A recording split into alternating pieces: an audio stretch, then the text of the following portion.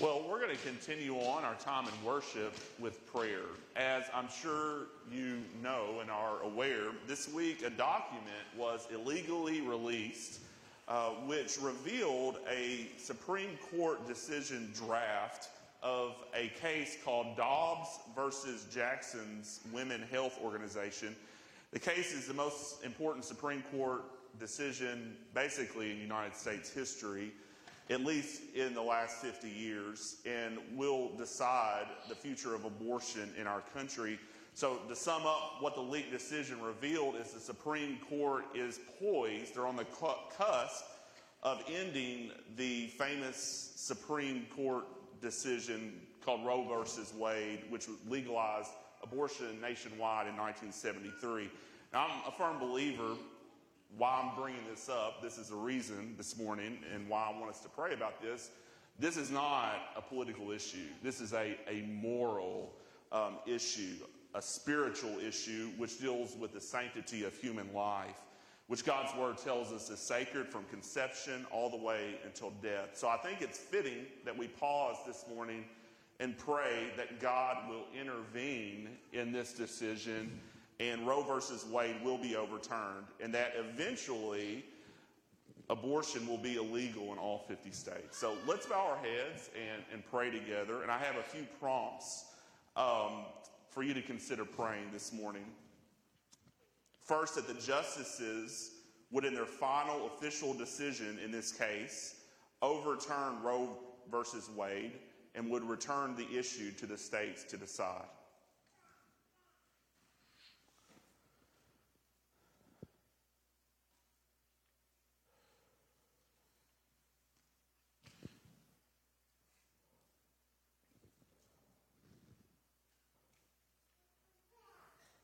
That God would energize the pro-life movement in all 50 states and would bless their efforts.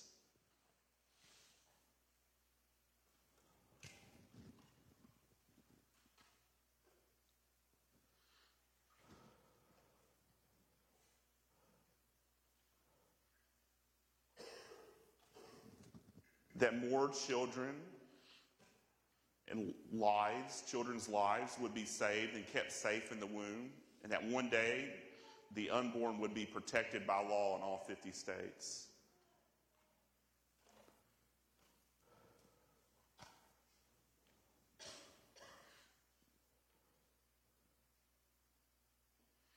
That God would help the church to speak up for what is right and good and not to remain silent, especially to tell the good news of Jesus Christ to a culture who desperately needs to hear.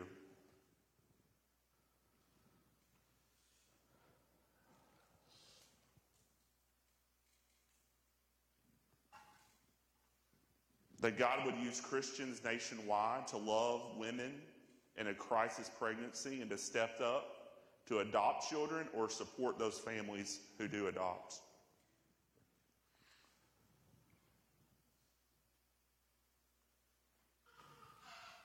Father, we pray all of these things in the name of Christ, that your name would be honored in our nation again. Lord, we pray for your intervention. Lord, we pray that you would give us as a nation the conviction to protect human life. Lord, we pray that you would give us as a church the conviction not to remain silent, but to be bold, to speak out about what is right, but then also to be bold to proclaim the good news of Jesus Christ and his redeeming love. Lord, we pray that this morning you would teach us your redeeming love through your holy word. Lord, we pray that you would show us your steadfast love. Lord, we trust in you. We pray that you would show us the way that each one of us ought to go. Lord, we appeal to you. Lord, we pray that you would bind the enemy, that you would protect us from the enemy. We come to you for protection. Lord, teach us to do your holy will for you are our God. And then let your good spirit lead us on level ground. And it's in the name of Jesus I pray. Amen.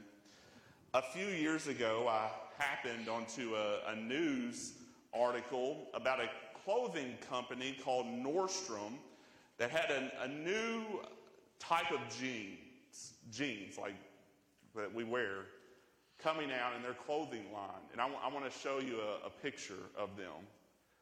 They're actually clean jeans. They're just made to look this way. They're made to look muddy and dirty, like you've been in the shop working or out in the field plowing, I guess. And this is how the retailer describes these jeans and how they're trying to market these jeans. Rugged Americana workwear that's seen some hard-working action with a crackled, caked-on, muddy coating that shows you're not afraid to get dirty. And how much do these muddy-looking jeans and jean jacket cost? $425 each. And that was a few years ago. So I'm sure if they're still putting these out, they cost even more now because of inflation that's been going on. So I think we can all agree, at least I hope we can all agree, this is pretty ridiculous, isn't it? And forgive me if you have these in your closet. But I think there's a lot cheaper methods at getting some muddy jeans, right, than paying $425 for a pair of those. But why would people buy these? Why are they looking for something that embodied ruggedness? Could it be that people are looking for something authentic and all they can find in the world are fakes? And going beyond clothes, could it be that people are looking for a real kind of love in their relationships because all they've ever experienced is brokenness, is superficiality, and that's all they can find in this world? Let me introduce you to the kind of love that our world is looking for but can't seem to find in anything in this world, and that is God's love. One of the most important words in all of the Bible, and probably the most important word in the Old Testament, is a Hebrew word, hesed. Hesed.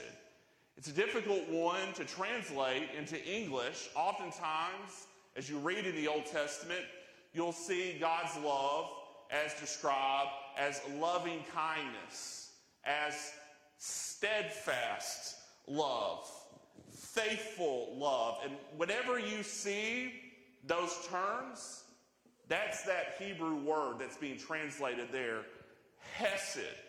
Hesed love. It's God's one-way love. It's the Old Testament version of grace. It's God loving his people when they least deserve it. It's a love that it's not dependent on the object of love. It's a love that pours out from the giver of love. It's a love that if you have a relationship with Jesus Christ, you experience day in and day out. It's not dependent on how we act. It's dependent on God who sustains the love relationship based on his unchanging character. And as we all know, God is love.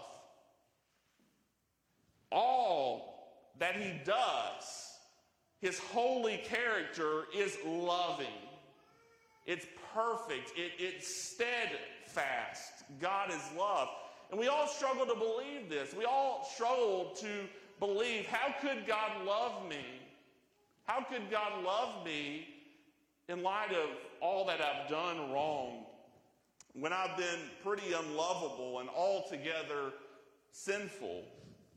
And another challenge is, how can I love? How can I love other people, especially those closest to me, in a world of broken relationships and discouragement and loss and failure, where everybody else is just as much of a sinner as me, and love seems so conditional in this world. So how do we love?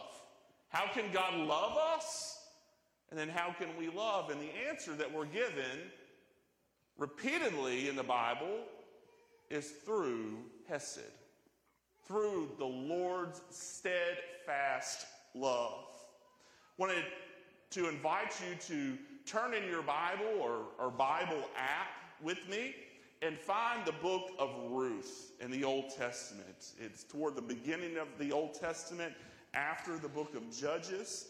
This little book, it's one of the most beautiful stories ever written, a real life story. It's an account of a family. It's about two women, one of them a mom from the beginning. So what we're looking at today is about a mom, and then her daughter-in-law. She actually becomes a mom. Their names are Naomi and the book's namesake, Ruth. And at the heart of this little testimony is God's love. It's Hesed love. And what this real life story captures in human relationships is Hesed love, so that we'll know how to love and then what God's love looks like in real time. And that's what we're going to examine today. We're going to sum up chapter 1 together. We aren't going to read the whole chapter. We're going to start out reading verses 1 to 5. So I want to invite you to join me there. During the time of the judges, there was a famine in the land. A man left Bethlehem in Judah with his wife and 2 sons to stay in the territory of Moab for a while. The man's name was Elimelech, and his wife's name was Naomi. The names of his 2 sons were Mahlon and Chilion. They were Ephrathites from Bethlehem in Judah. They entered the fields of Moab and settled there. Naomi's husband Elimelech died, and she was left with her 2 sons. Her sons took Moabite women as their wives. One was named Orpah, and the second was named Ruth. After they lived in Moab about 10 years, both Mahlon and Chilion also died. And Naomi was left without her 2 children and without her husband. This is God's holy word. The opening backdrop of this story is a really bad decision and a lot of pain. So it opens, and this family is living in Bethlehem in Israel, and there was a famine in the land. And we're also shown that this is during the time of the judges, when the judges ruled. And this was a really backward time in Israel's history, where there was just this cycle of disobedience where they would fall away from the Lord, and then they would turn back, and God would send them a rescuer called a judge to come and deliver them from their enemies, and they would come back to the Lord and then go back into their idol worship. And this would happen repeatedly in this cycle. So this famine that happens in Bethlehem that we're told about here at the beginning of the book of Ruth was very likely caused by God's disciplining hand because of the people's disobedience. But we're told about this one particular family, Elimelech and Naomi. And Elimelech made the decision to leave Israel, to take his family to the land of Moab. Now, Moab was an even more backward Gentile nation outside of Israel. And he went there for convenience sake because there was food there in Moab. So rather than continuing to trust in the Lord to provide, Despite what his experience was showing, Elimelech decided to leave Israel to try to take matters into his own hands and take his family into Moab.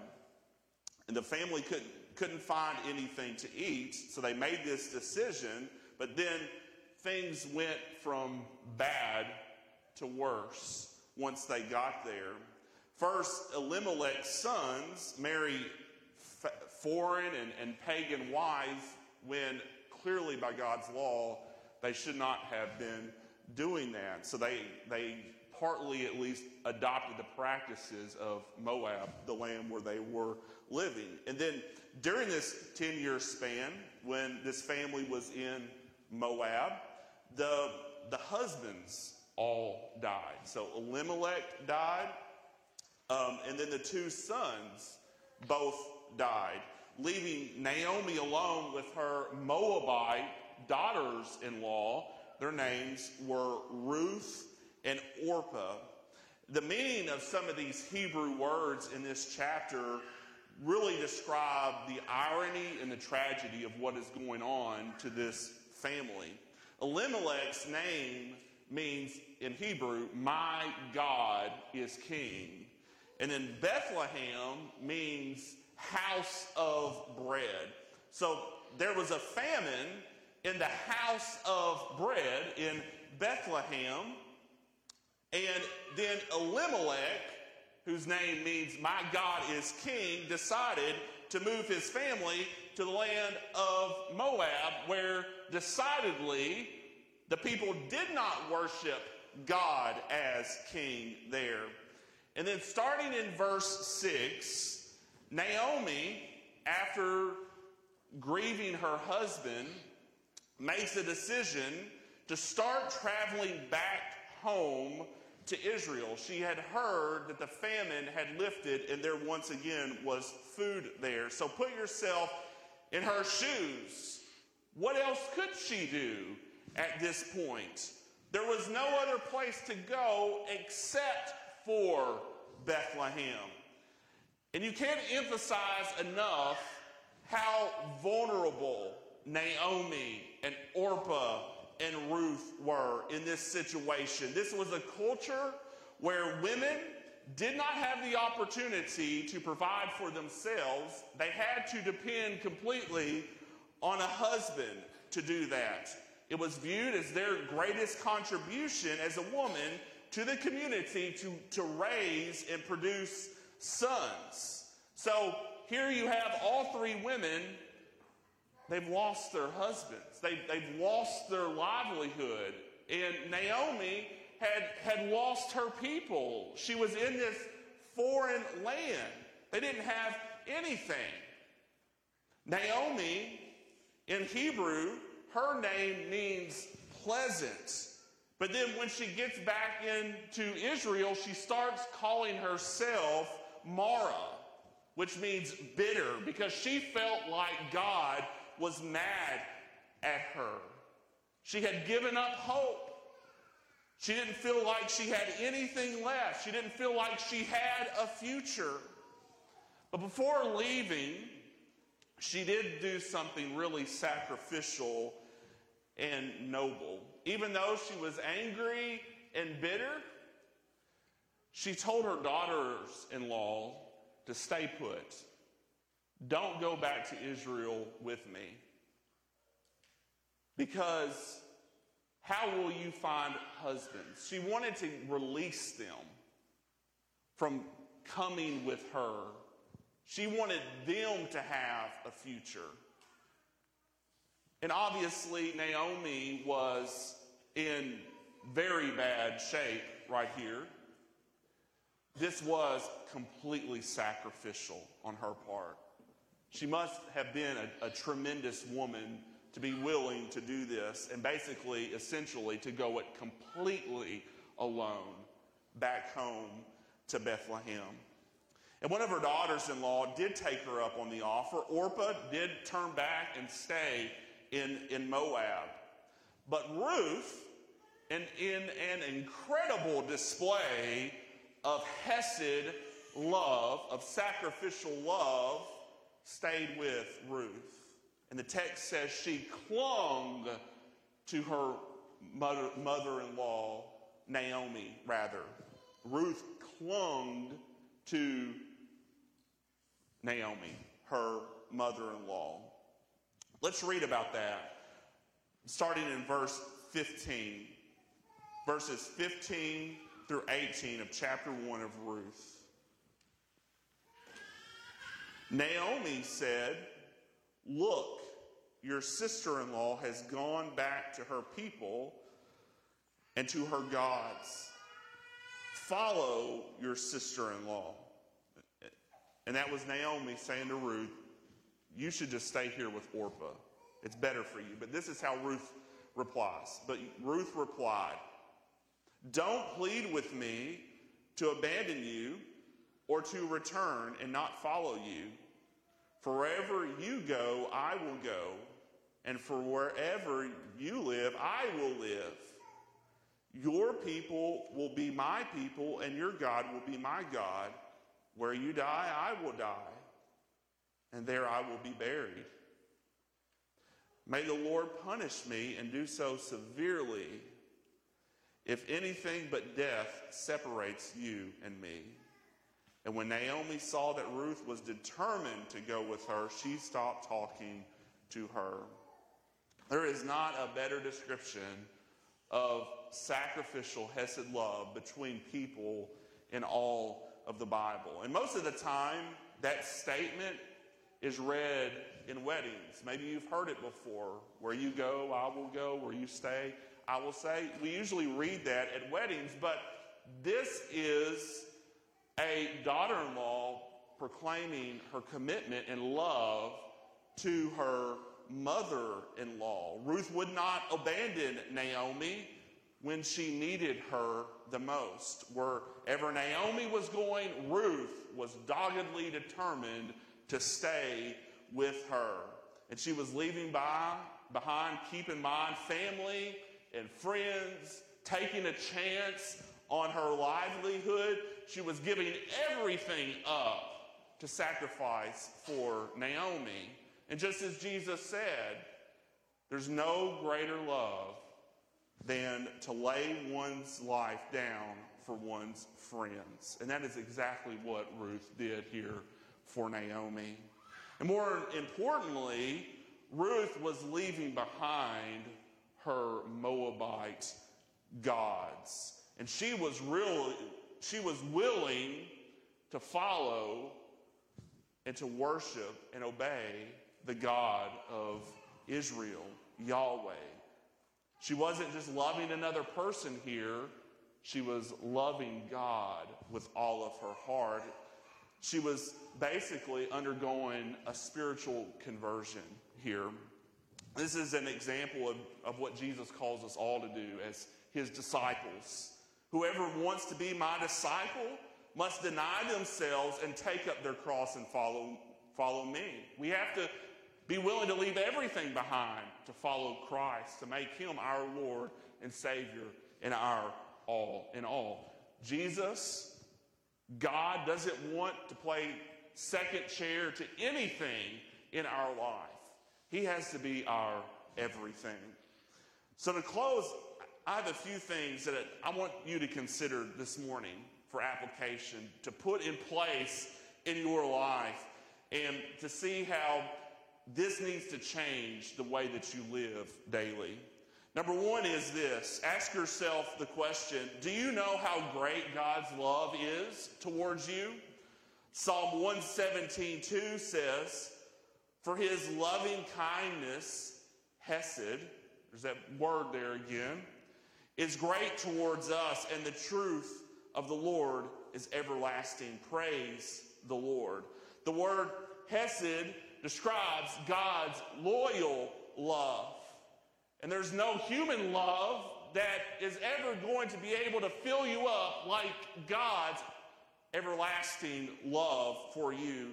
If Ruth was only human and she was willing to, figuratively speaking, die for Naomi, to lay her life down for Naomi, just meditate on the truth that God's Son literally died for you on a cross and rose again, taking your place where you should have been, carrying your sin and disobedience, purchasing your redemption by dying and rising again. Do you know him? Do you believe and trust in God's love like that? Have you said to Jesus, I will follow you wherever you lead me to go? If you haven't made that commitment, that decision, you can make it right now, today.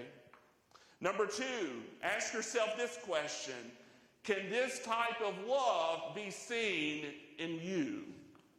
The second greatest commandment, after loving God with all of our heart, soul, mind, strength, is to love our neighbor as ourselves. Can God's hesed love be seen at work in you toward other people? If God is that sacrificial and patient and loving with you, are you learning to be that sacrificial and loving and patient with others? And not going to happen overnight. This is a process, but are you, little bit by little bit, learning to love others well? Can this type of love be seen in your relationships, in other words, starting with your spouse, your children, your family, then expanding out to your church family, your friends, your colleagues? Can they see the difference that God's love has made in your life by the way that you love them? And then lastly, I want you to know that God remembers and will reward your faithfulness. I called this sermon Ruth, the Hidden Redeemer. Because most of the time when we open this book of the Bible, we focus on a later character, Boaz. God would later provide an Israelite man named Boaz as what was called at this time the kinsman redeemer. And the kinsman redeemer's job would be to come in and marry a relative's wife, taking care of her on behalf of that deceased relative. Boaz would come and he would marry Ruth and he would help Naomi. Just like Ruth, Boaz is a picture of Christ and what Christ did for us. But don't forget about Ruth here. Ruth's love for Naomi redeemed her, basically saved her life. It gave her what she needed most. God used Ruth to give Naomi hope when she was in her darkest hour. Now, sticking with Naomi must have felt like death to Ruth. Ruth was already going through a hard time herself, losing her husband, losing her home. The only person that Naomi had to support her was Ruth. And what I want to encourage you with this in the end this morning, you may feel hidden too. Ruth, even though this book of the Bible bears her name, she's somewhat of a hidden character in all of this drama, isn't she? You may feel hidden too.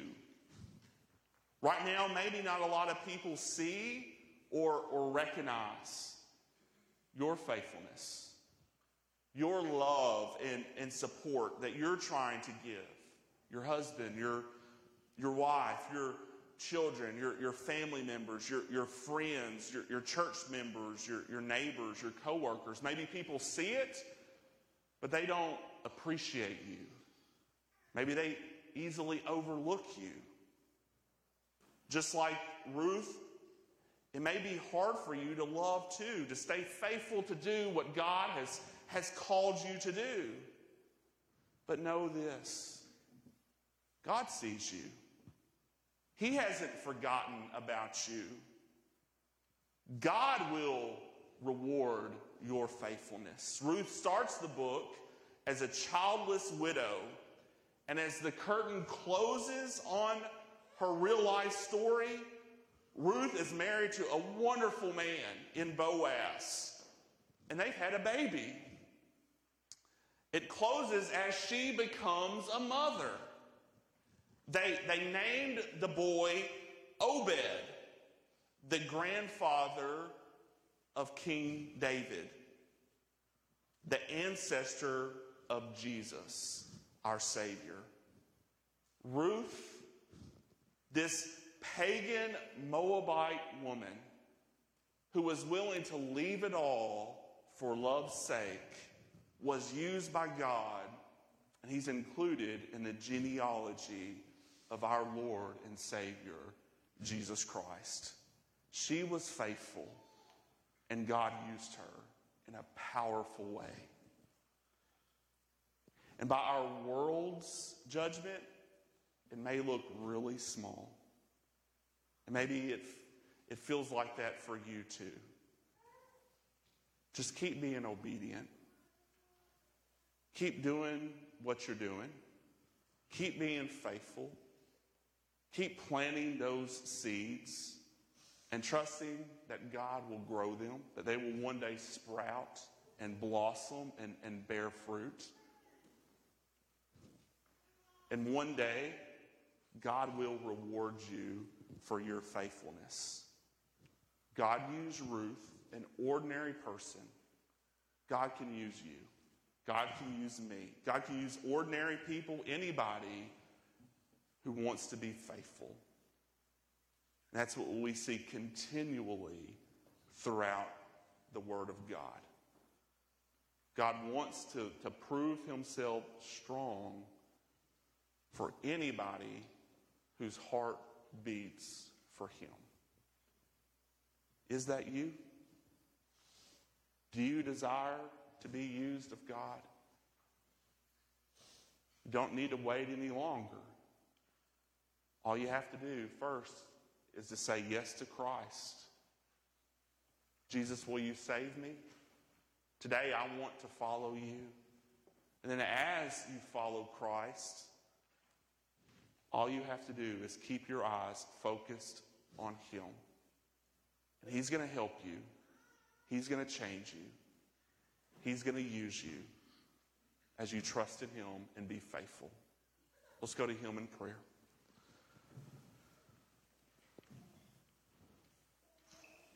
Father, thank you for your Hesed love. Thank you for this great account and testimony of your Hesed love that we've seen in the book of Ruth. But more than anything, thank you for the Hesed love that was demonstrated on the cross, that while we were still sinners and rebels and enemies of yours, in love, you sent your one and only Son to die for us, to take our place. Lord, I pray for someone who may be here today who has yet to cry out on the name of the Lord to be saved, and I pray that they would do that today.